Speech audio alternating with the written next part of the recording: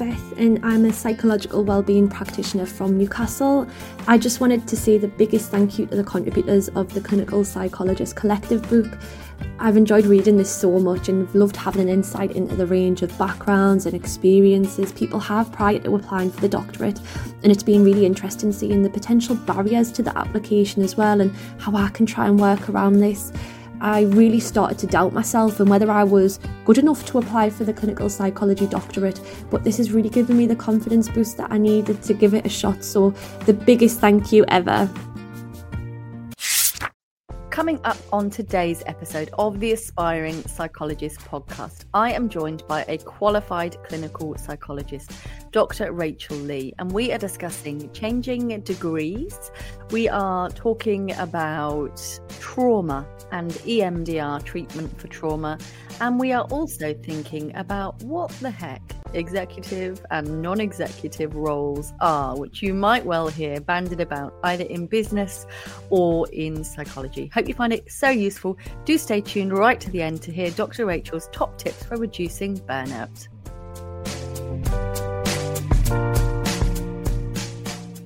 If you're looking to become a psychologist, then let this be your guide. With this podcast at your side, you'll be on your way to being qualified. It's the Aspiring Psychologist podcast with Dr. Marianne Trent.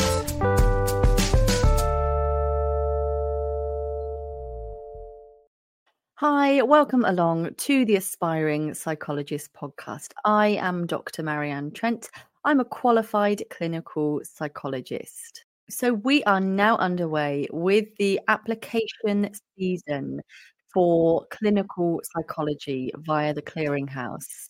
I also know that by the time you listen to this episode, that the applications for training as an educational psychologist will have opened. So they're due to open on Wednesday, the 13th of September at midday.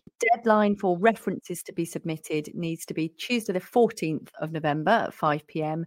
And the application season closes for educational psychology trainee wannabes on Wednesday, the 15th of November, 5 p.m. So it's a slightly shorter application season than for clinical psychology, but I am aware that's fast coming up. So yeah, do get those dates in your diary if that's something that seems like it's going to be important to you in the near future.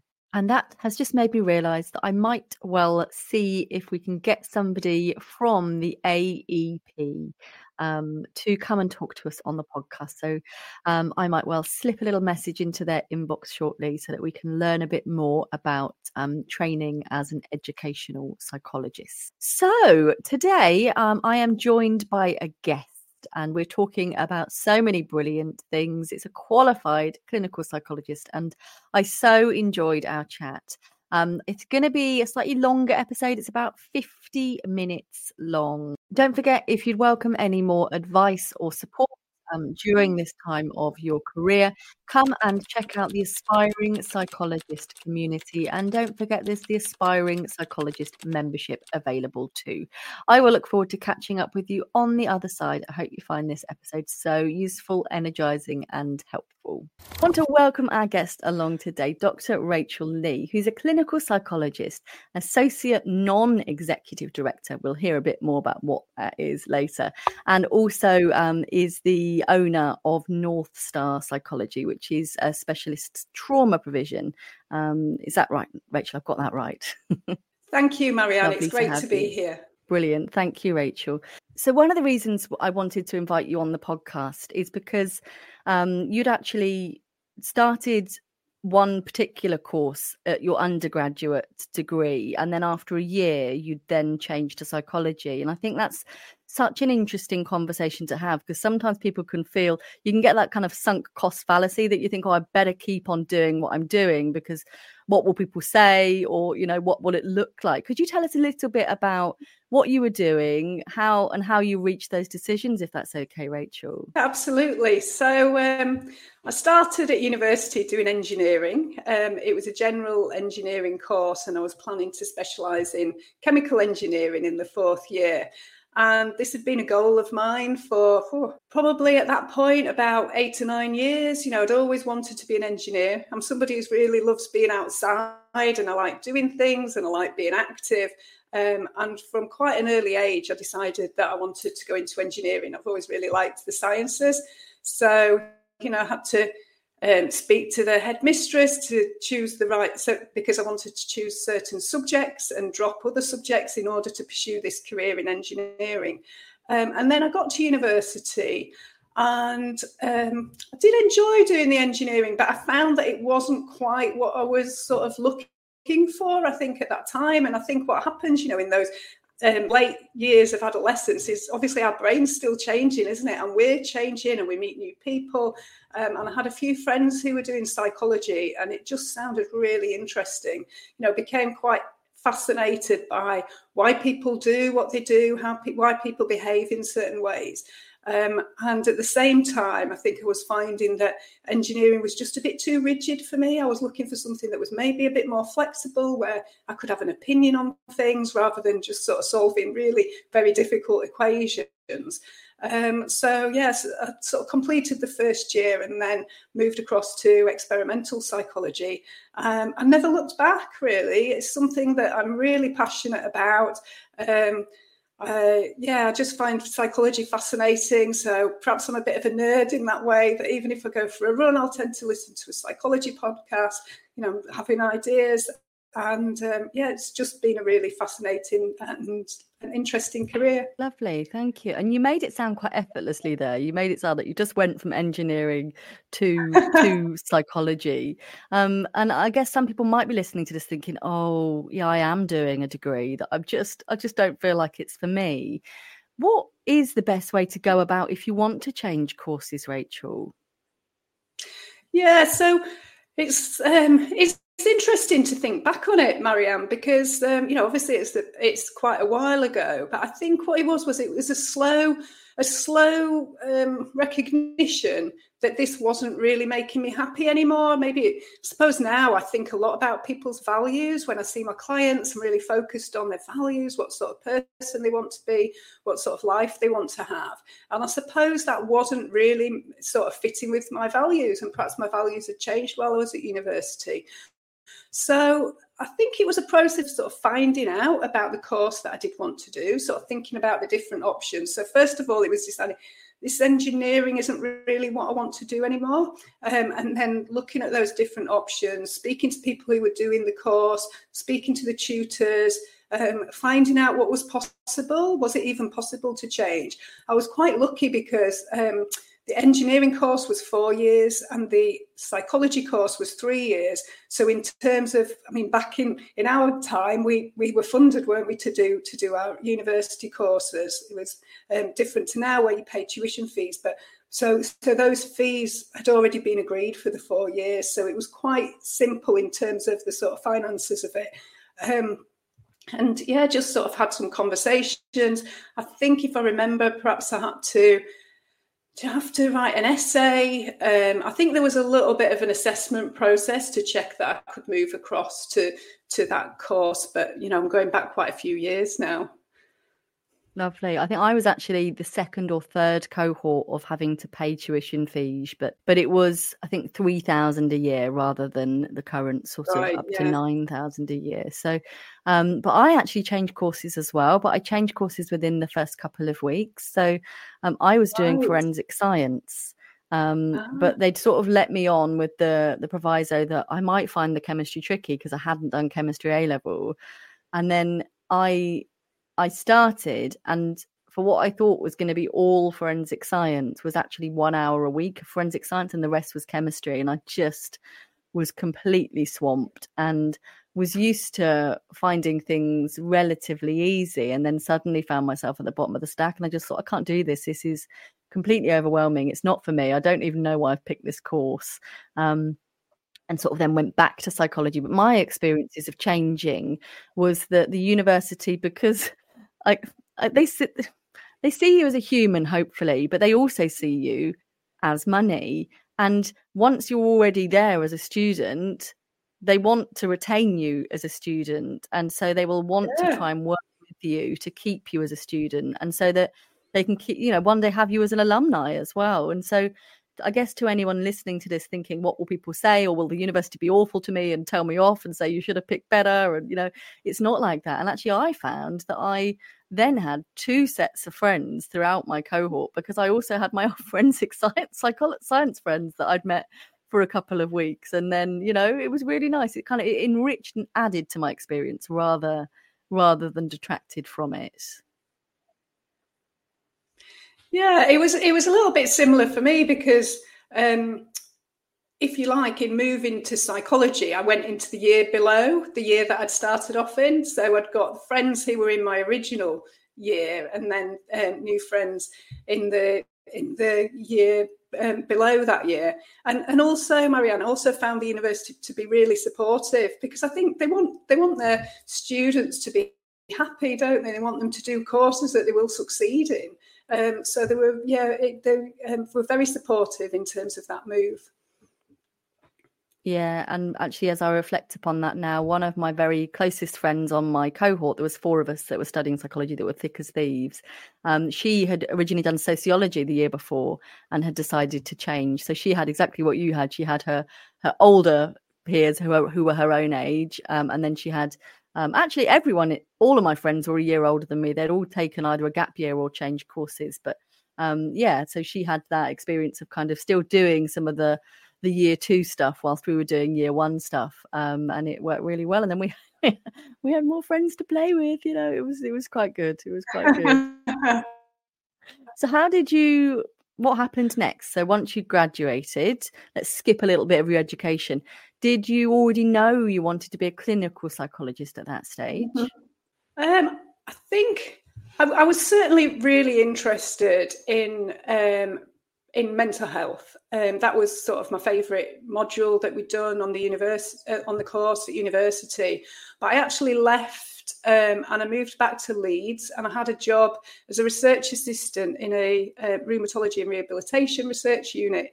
So it's doing sort of quite mathematical research, sort of looking at outcome measures and how we analyse data and things, which perhaps sounds quite dull, but it was a fantastic job because it had so much travel involved. So I was part of a European study, and we went to Australia, and I went to Chicago, and I went to Copenhagen and different places like that. So that was really interesting. And then I think it was in doing that I started to think, actually, I really do want to be a clinical psychologist. And I applied for a research job down at the Institute of Psychiatry at King's College in London. That was working in the eating disorders research unit. So I moved down there, and that was really with a view to then sort of applying for clinical psychology courses. And then you ended up getting on in London, is that right?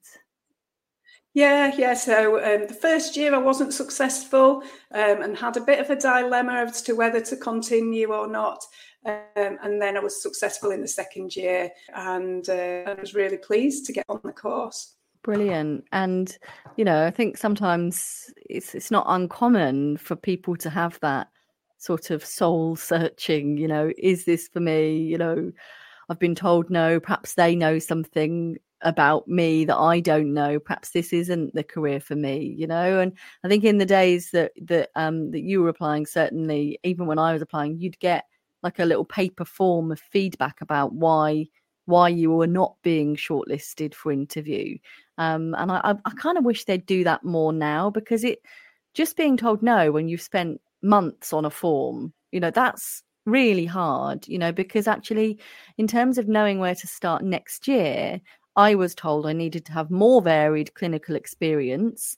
So initially, more varied clinical experience, more relevant experience, and another box. And then the next year I applied, I think it just said more varied clinical experience. So then I thought, right, well, I'm going to get a job in a different clinical population then. So I did. I ended up working in a child and adolescent secure unit. But these days, it just can feel like I don't know why I've been turned down, and so I don't know what to do that's different. And that's really hard, because you need constructive feedback, don't we? And I remember that, Marianne, from the year when I wasn't successful, that actually at that point, I don't know if it's changed, but at that point, they didn't offer any feedback whatsoever in terms of not getting on. And it was really difficult to know where you need to sort of make some changes and adjustments.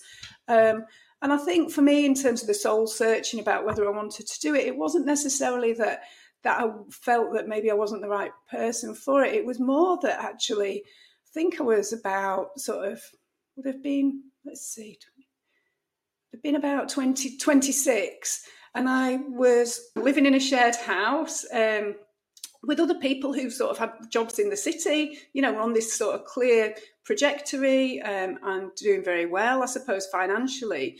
And I was looking at sort of going onto a 3-year course that was going to, you know, obviously take some time before I was going to have a full-time job.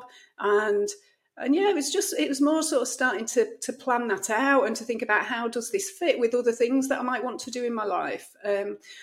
But like I say, I'm really pleased that I stuck with it, and it's been the best decision I've ever made. I couldn't be happier with the career that I've chosen. So yeah, it's worth sort of continuing, isn't it? You have to sort of just dig in and keep going and sort of hold on to your values, to what's important to you, so that you can keep going through those sort of ups and downs. But I do agree with you. So just coming back to that point, I do agree with you that it'd be really helpful to give people feedback. And for me, it doesn't quite fit with us. So it doesn't quite fit with us being psychologists, because, you know, we know that for people to, you know, to learn, we need some feedback, don't we? We need some feedback from our environment, from the people around us. If we want to change, then we need to sort of have some information about what's not working. You know, why haven't I got on the course this time? Like you're saying, oh, perhaps I need some more clinical experience, or perhaps I need some more research experience, or maybe it's the way that I'd describe things in my form. Just really helpful to get a little bit of feedback. Yeah, absolutely. I agree. And actually, I realised, I've just remembered that another point in the first application I did was that academic skills need strengthening. So at that point, I started a master's, you know, so you can immediately take action to make it different next year. But it feels like everybody's just having a shot in the dark. Like, I don't know why I wasn't shortlisted. I don't know what to change. But yeah, it's whether we can think about trying to drip feed anything in systemically. So I had a conversation recently with somebody as part of the membership that's done a lot of the stuff for contextual admissions, which has come about over the last few years, which is thinking about whether someone has been in the care population at any point, and whether they had free school meals, those sort of things, so that we're really looking at the demographics. And so the way it was explained to me was that, you may know this already, Rachel, but the way it was explained to me was that if they're trying to decide between offering somebody an interview or a place and they score the same, then the person with the highest contextual admission score will then be offered that to kind of try to make it as fair and equitable as possible. So that's my understanding of how those that information is used. So in case people are feeling like, I don't really want to fill in that information, it can be useful for you to be as honest as you feel comfortable to be. So I've certainly found that very interesting. I think it's really interesting and incredibly valuable, isn't it? Because just because people with those contextual factors have had many more hurdles to overcome, and you know, it's great to see that being taken into account. And we need to widen, don't we? We need to widen. Broaden the types of people who are working in psychology. You know, we need people from different backgrounds and with different life experiences and lived experiences to help us sort of grow the profession and be able to work with people in different ways, reflecting the diversity of our service users. Yeah, I absolutely agree. And, you know, I was reflecting on what you were saying about you loving your job and loving your career, and yeah, I absolutely feel the same way myself. And, you know, when you meet somebody that's even considering a psychology career, like I feel like they're just lit up in a different way. And, you know, if we can get more and more people feeling that way about their profession, about their work, about the work they do. So we're speaking, as I'm sort of fresh back from Galway, I got back from Galway doing a keynote speech for the Irish Psychological Society over the weekend. And I was standing on that stage just thinking, gosh, you know, this is amazing. I am here talking to all these aspiring psychologists because I did a psychology degree. And, you know, that I couldn't be here doing this job and connecting with people as I was on the stage, but also all of the clients we work with. And we work in quite similar areas. So I work in trauma as well. But it's the biggest privilege, you know, helping someone, bearing witness to some of the most difficult times of their lives, real raw pain, and helping them through that and then out the other side to be able to have a different experience of life. It's never lost on me. It's never not humbling. It's an incredible role that we do. And it's all because we did psychology at uni. Yeah, absolutely, Marianne. I had the most incredible week last week, and a couple of clients that I've been working with for a while was sort of came to the end of their therapy, and you know, the life changes just absolutely incredible. One of my clients in particular, who I've been seeing online, was really interested. I wish I'd sort of had, you know, to compare how she presented at the start of therapy and how she presented at the end. You know, we sort of reflected on this, just this sense of lightness, you know, the joy that was coming out of her. So she just looked so radiant. You know, this was the end of therapy. She looked radiant. She'd made some big decisions about her job. She'd got some big plans for the next year. You know, at the start of therapy, she was really struggling with these really very distressing experiences that she'd had in her life, some in childhood, a couple in adulthood, that were really significant and had incredible consequences for her. And you know, to do that work, it's been so painful at times, but she really committed to it. And then to see her sort of beaming in the final couple of sessions, and you know, telling me about all these changes that she's made, it was incredible. So yes, it feels like the best job in the world, doesn't it? When you're helping somebody really heal and recover from those awful life experiences, so that they can thrive and flourish and live the life that they want to live. Because I always think sort of living with trauma symptoms, it's like you're going through life with this really heavy backpack on, and sort of a good trauma therapy, when it's successful, it's like taking that backpack off, isn't it? And suddenly, you know, life feels lighter. You can see it in people, in how they carry themselves, in how the facial expressions, but also in the decisions and choices that they make. So yeah, it's wonderful. I love the work. Absolutely. One client described it to me as if literally, you know, when you can have quite rapid, sudden shifts sometimes with EMDR, like within a session. And a client said to me, well, I feel like I've been carrying around some really heavy shopping bags for 7 years. I've just put them down for the first time. And it's like, gosh, that is so powerful, so powerful. But like you say, you just see the changes in people's faces, the way they hold their facial expressions, you know, even the way that their face might be lined or, you know, furrowed or creased, and they look lighter, they look happier, they're easier to be around. I think they attract different people to them as well, because they're not giving out those keep away messages. And I don't know whether you find this, but with all of the client work that I do, I'll be like, okay, let's drop our shoulders, let's take a breath. And when my clients start to begin to get better, they're like, do you know what happened? I was in an office with my colleague and I started to realize what they needed. So I said, all right, just drop your shoulders, just take a breath, just take a moment. And they start to teach the skills that I've taught to them, because they start to notice distress in others now that they're able to notice distress in themselves. And I think it's the biggest gift, because it makes you realize, well, you're going to be okay because you've internalized these changes. You're going to be all right because it's not, you know, I think sometimes clients have come to me for treatment because they've like, well, what I've done with this type of approach before hasn't worked. I'm looking for something that almost changes me on a cellular level so that I've dealt with it, I've done, and I can move forward. And I think certainly with the EMDR and the mixture of kind of compassion focused therapy, that's what we do. You know, I'm sort of hoping with people, I hope I never see you again in the nicest possible way, because I hope that you begin to be your own therapist. And obviously, if you need me, I'm here. But, you know, that's my hope for people. And I'm confident it's yours too, Rachel.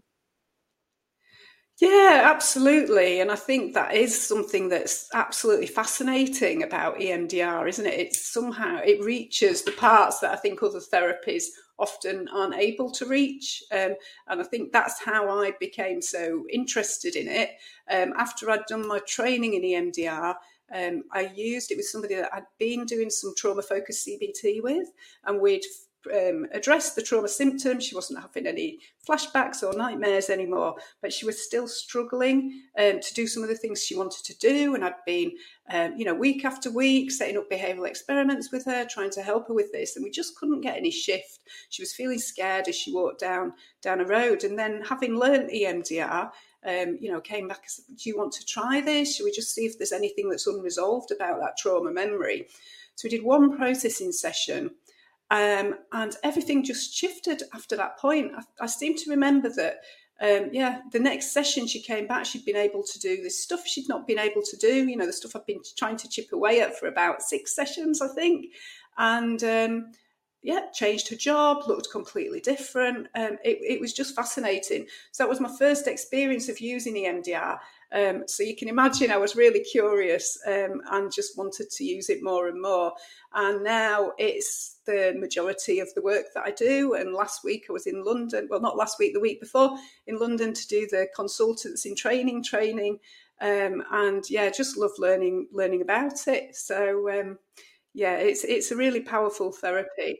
And I think it can take people a bit by surprise. So last week, a client came back and I'd sort of said, oh, how did you feel, across the week? We'd done some work on a different memory the week before. And she said, gosh, it's just been remarkable.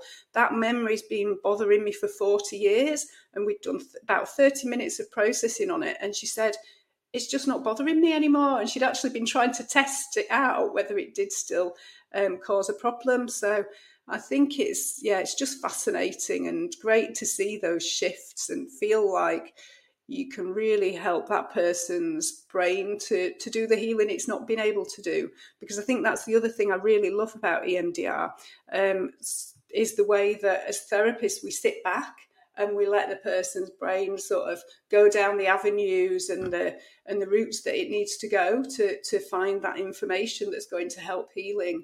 I think that's really valuable. It really is. And I think when I realised we've sort of fallen into a cardinal psychology sin, and we've not explained what EMDR is. So we should probably, because if people listen to this all over the world, sometimes they say English might not be their first language as well. So I'm imagining them going, EMD what? So EMDR, if we just explain, is eye movement desensitization and reprocessing. Very catchy name, EMDR, and it was developed by a lady called Shapiro, who has since passed away. Could you tell us in a brief sort of nutshell what EMDR is, Rachel? Yeah, sure. So EMDR is a therapy that was developed for people with post-traumatic stress disorder, and then since has been expanded to help people with lots of different difficulties. So we can use it to help people with pain. We can use it to help people with addictions or urges to engage in certain behaviours. We can use it with low self-esteem. So when people have got negative self-beliefs, things like I'm not good enough, or we can use it with all sorts of different difficulties, anxiety as well. So there's a particular flash forward protocol that can be really helpful when people are sort of have got a lot of anticipatory anxiety. So it's a therapy it's a very structured therapy, although of course we want to use it in a flexible and creative way with our clients. And it has a number of phases. I guess broadly it works on the past, the present and the future. So we're helping people with their past memories, with their current triggers, and we're helping people to plan and prepare and cope with sort of future challenging situations. And it's based on the adaptive information processing model, which in a nutshell says that we all have a capacity to heal. So just as much as our physical, in terms of physical health, we can make a physical recovery. The body knows how to heal a physical wound.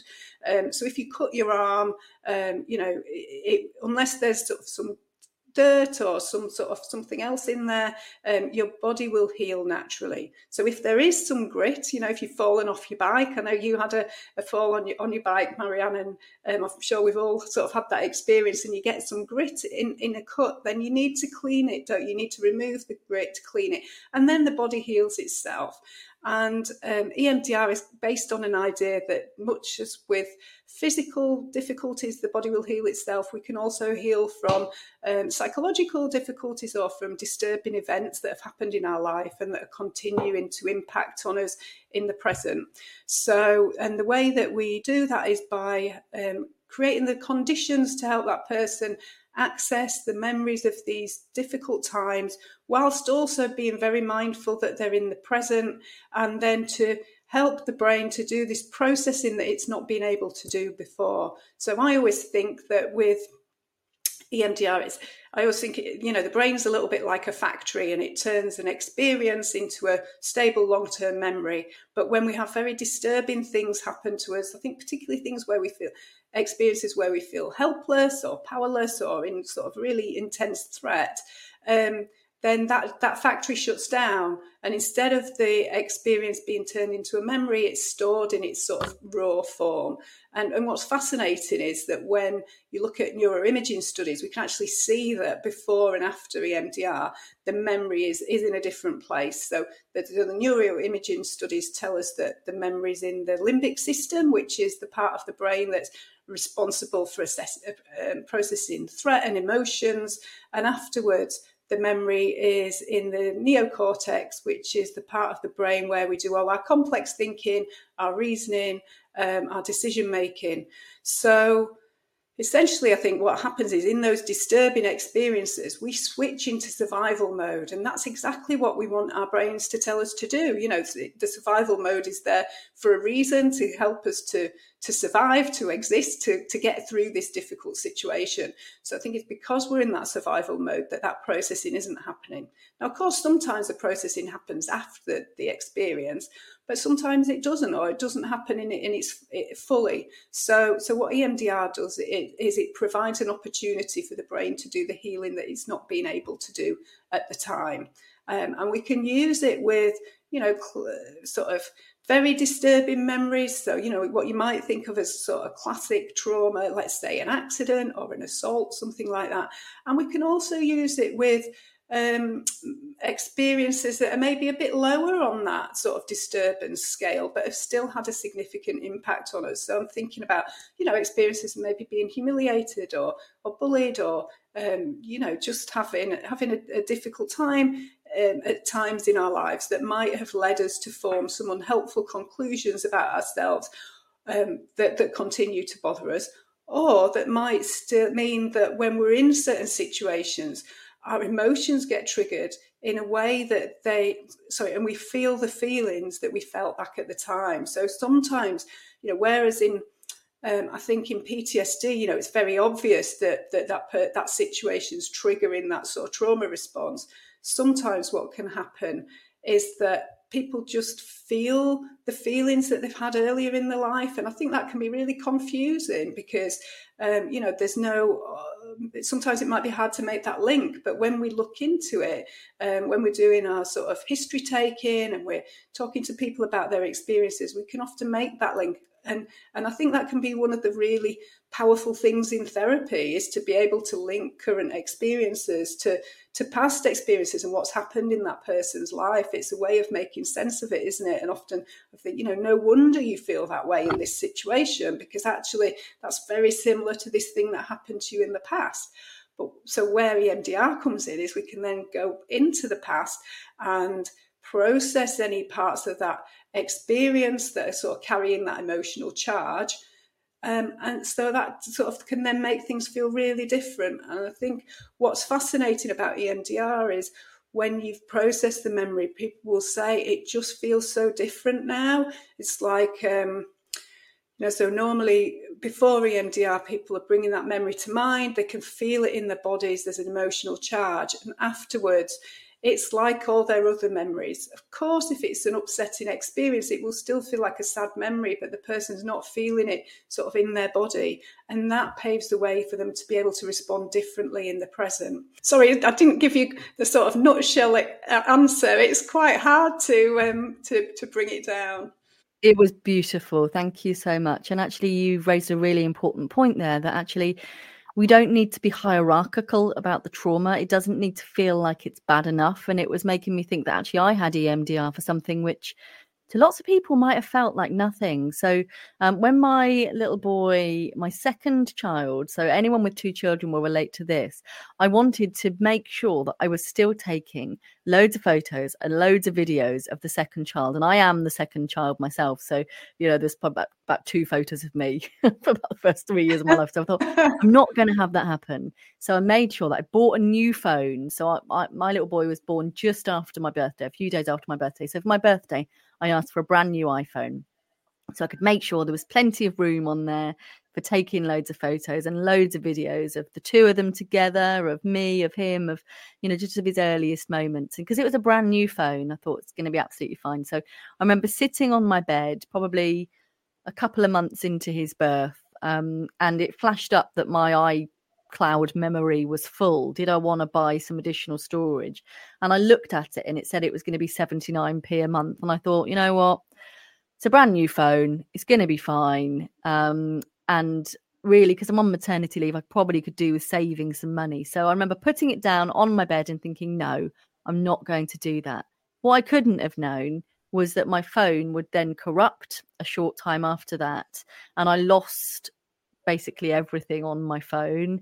And so I'd lost all of those early memories. And I found it really, really hard to forgive myself. And it was really distressing me. But it sounds silly, but it made me feel like I was a terrible mother. And so I had to kind of work through that. And even now, as I talk about that, it makes me feel a bit sad. But I can do it in a way that I've been able to just get on with my life and just think, you know what, you didn't know. The technology let you down. It should have worked. It should have been fine. It wasn't your fault. You don't love your child any less. You tried. It is what it is. And I was able to then get photos from other people that had taken photos of him as well. So, it just makes it lay flat, and it helps me assimilate that into your life. Yeah, and I think that's a really great point, Marianne, and, really connected with that experience there as a mum, just so awful. So it's a great example of the whole variety of different experiences that we could use EMDR for. And also you highlighted that it helps you to assimilate the information, and that's how I think about EMDR as well, that if you think about all your different experiences in life as like dots on a page, and also all your knowledge, different perspectives and ideas and learnings that you've had in life as dots on a page. And I think what happens with these kind of disturbing memories is that they're not connected to as many dots as would be helpful. And EMDR helps to create some new connections. So, I guess there you would have had that knowledge that you're a good mum, and and some knowledge that phones sometimes corrupt, and phones that we can't predict everything that's going, and some knowledge that we can't predict everything. And then you've got this memory, haven't you, of like, oh my gosh, I've lost all my photographs, and those things weren't connecting. So I imagine your EMDR helped those connections to be created. Yeah, absolutely. Exactly that. And, it's fine. It's all right. It's not ideal. If I could go back and choose to either not have the phone corrupt or to have the, just to pay 79p a month, I would have done that. But, hindsight is 20/20 vision, as they say. So let's just have a little bit of a think before we finish about what a non-executive director is and why they're important. Oh, great. So this is a really new role for me, Marianne. And It kind of came a little bit out of the blue, if I'm honest about it. It's not something that I really had thought about doing before, or really even, I guess, sort of understood too much about. But I was approached about this role, and the more that I looked into it, the more that I thought it sounded really interesting. And also, it came at just the right time for me. So I left the NHS sort of October, November time last year. And then I've been very focused on developing my psychology service, my trauma service. But I was also I found it really hard to leave the NHS. You know, I've always sort of held the NHS sort of close in my heart, I think. You know, I'd worked there for sort of over 20 years. And I always saw myself as somebody who worked in the NHS. I've never intended to leave, but you know, it was the right decision to make, and I've been really happy since I left. But I think I still felt that I wanted to do something to contribute, maybe to the NHS or to another organisation in some way. So whilst over the last few months so maybe after leaving the NHS, you know, I did some work with a couple of charities because I felt like, you know, what still wanted to give back, if you like. So a non-executive director sits on the board of an organisation.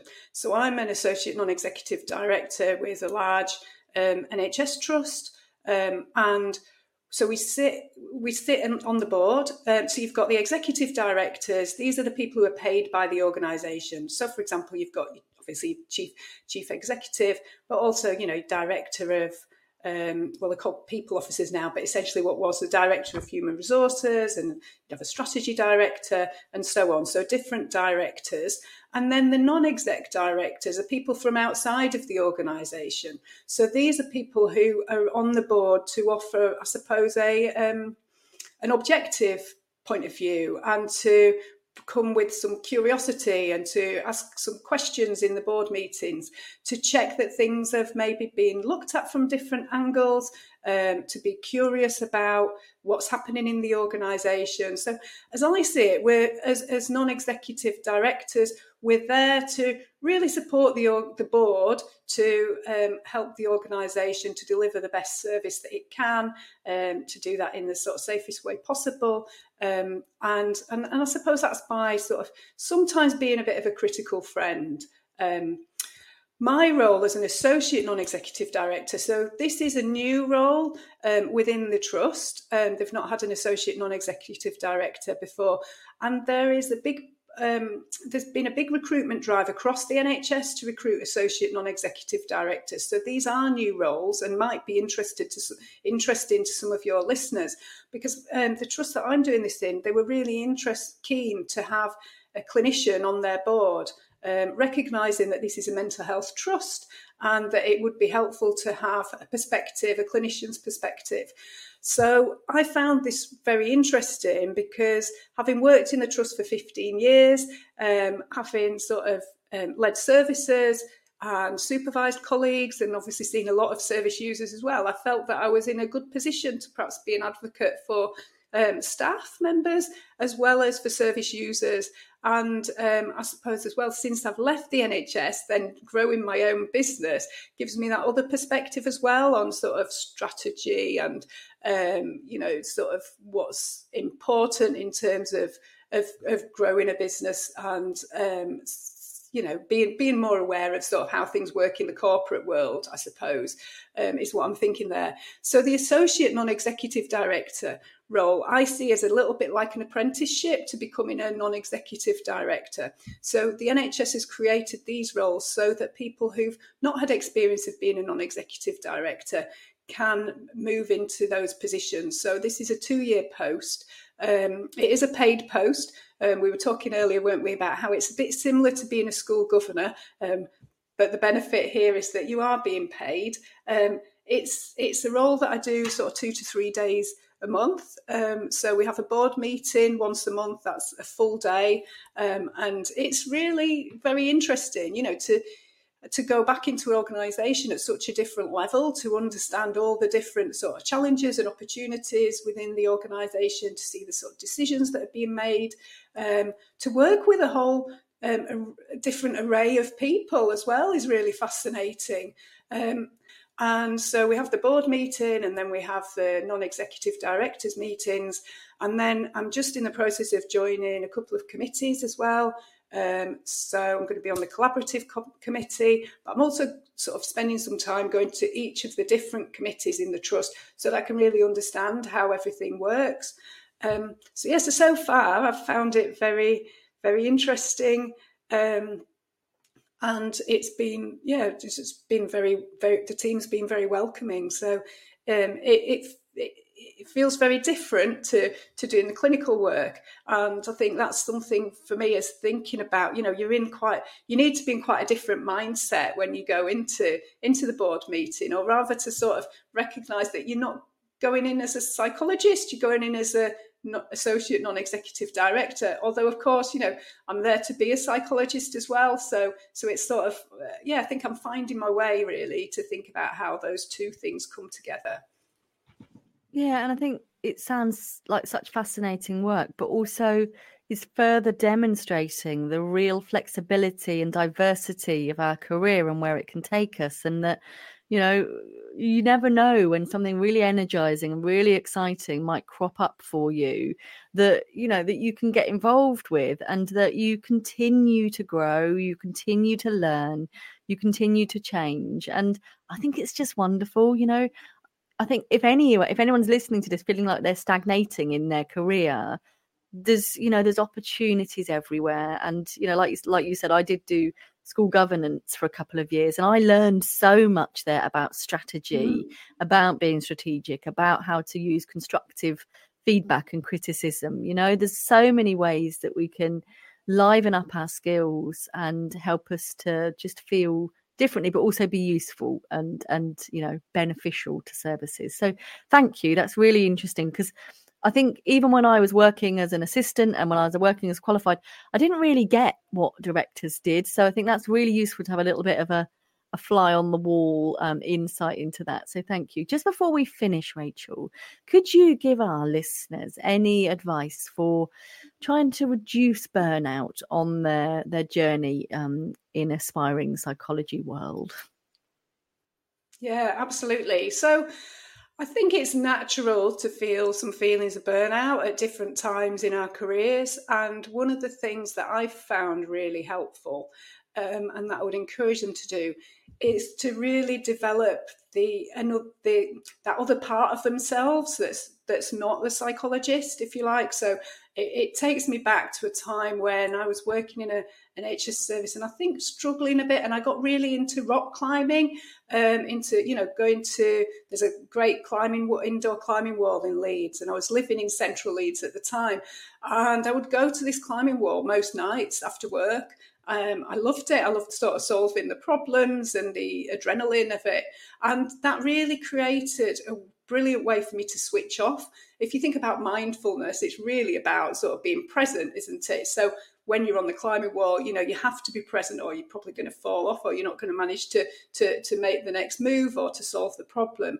But also it's about finding something that really fits with your values, I think. So thinking, so that work doesn't become everything that you're doing. And I think it can be easy for that to happen when we're really committed. And of course, most healthcare professionals are, aren't we? We really want to do a good job, and we'll be willing often to put in those extra hours, and making some time to do some stuff that sort of is important to you.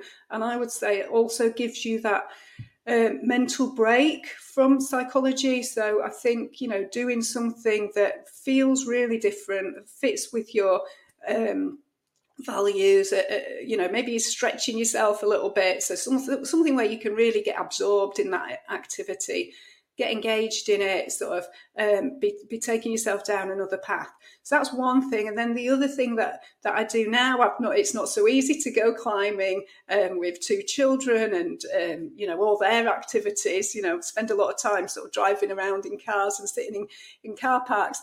But the other thing that I do now is I just try and get into nature as much as I can, and I find that that's really soothing. So getting out for a run or a walk, going to beautiful places, and just sort of really enjoying that time. So yeah, they'd be my two go-to sort of self-care strategies, I suppose. Such brilliant advice, and thank you so much, and thank you for spending your time talking to us about such important areas. So I've really taken so much from our conversation, and I know our listeners will as well. So how can our listeners learn more about you and connect with you and learn more about your work if they want to, Rachel? Where's the best place to find you? So I'm on all the usual social media platforms. I've got a Twitter feed, which is Dr. Rachel Lee. On Instagram, I'm North Star Psychology. On LinkedIn, I'll be Dr. Rachel Lee. And I have a website, northstarpsychology.co.uk. I love connecting with other psychologists. It's just great to share psychological ideas and knowledge and hear other people's perspectives. A recent paper that we've published, which is all about using photographs in therapy. And I think this might be interesting to your listeners, because this is an area that I got really excited about when I sat on a steering committee for a photo voice research project.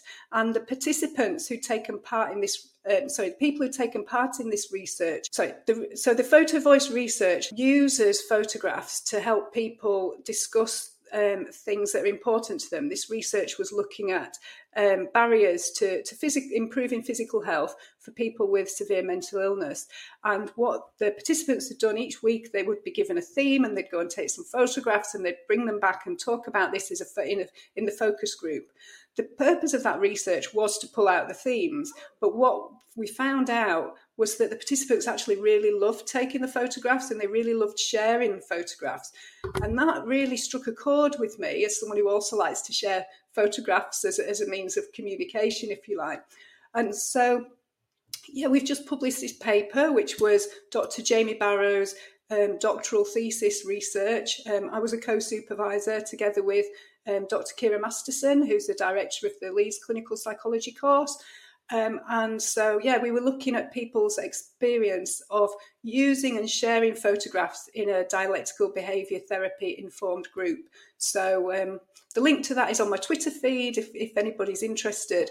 But just trying to share these ideas that, we can use photographs in therapy, in mental health interventions. People are taking photographs anyway, aren't they? People are sharing photographs with people all the time on WhatsApp. So let's see if we can bring this into therapy. And there's lots of different ways to do that. So within our paper, we looked at the themes on the pros and cons of doing that. That sounds so interesting. And it's just part of being a modern human, when I'm doing personal training sessions with my personal trainer, or I'm, with a friend or something, you often reach for your phone, don't you, to demonstrate and show people something. And I think it's time that was in therapy. It's not something that I've ever really thought about, but really, really important stuff. So if you share the link with me, I'll put that in the show notes as well. And obviously I'll link to all your socials in show notes as well. But I love that you're also demonstrating that you can still become involved in research, even when you're qualified, even when you're in private practice as well. So thank you for highlighting that to us. It's such a pleasure to speak with you. And yeah, wishing you well with the rest of your day and the rest of the roles that you're engaged in at the moment. Thank you, Marianne. It's been a pleasure to speak to you. Oh, what an absolute pleasure to speak with Dr. Rachel. I hope you found that as helpful as I did when I was chatting with her live. Off camera, I did ask, so do they give you get a buffet? Do you get some lunch when you do your executive and non-executive meetings? No is the answer. And you do know that I do love a buffet. So yes, I when I was in Galway recently for my keynote speech for the Irish Psychological Society, I was just dashing off after the meeting, and the people that had booked me, who were lovely, as I was leaving, they were eating some fruit, and they were like, "Can we get you anything? Can we get you anything? Do you want a banana? We've got lots of bananas." And I was like, "Oh, no, I'm okay, thank you. I'm not a banana fan. One of the few fruits I don't really eat. I can manage it with some ice cream or some custard, but yeah, I couldn't eat a whole banana by itself." So yeah, you learn random bits of information about me in this podcast. That's one. Anyway, I hope you found it so useful. If you've got any ideas for future podcast episodes, don't be a stranger. Do let me know. Come and hang out. Come and connect with me on socials. I am Dr. Marianne Trent everywhere. If you're watching this on YouTube, please do like, subscribe, and comment. Do all those things. Share your favorite episode with your friends on socials. And I'll look forward to catching up with you for our next episode of the podcast, which will be along from 6 a.m. on Monday. And yeah, be kind to yourselves. Take care.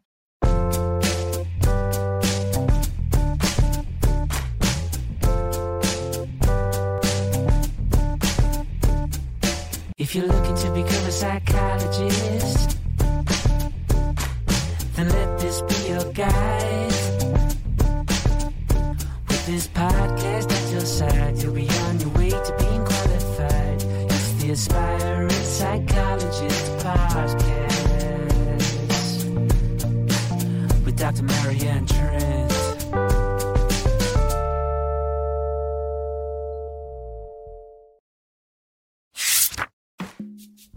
My name is Diakolola Amujo. I am a recent psychology graduate from Ireland. I am also an aspiring clinical psychologist. Dr. Marianne's book, The Clinical Psychologist Collective, has been so helpful to me on this journey to becoming a clinical psychologist. As I plan to continue postgraduate studies in the UK, I found it extremely useful that this book provided in-depth information on the UK DClinPsy application process. I enjoyed reading about the experiences of both qualified and trainee clinical psychologists. The various narratives were my favorite part of the book, as everyone's story was different and it provided amazing insights into the clinical psychology journey. I would definitely recommend this book to anyone interested in psychology and aspires to become a clinical psychologist.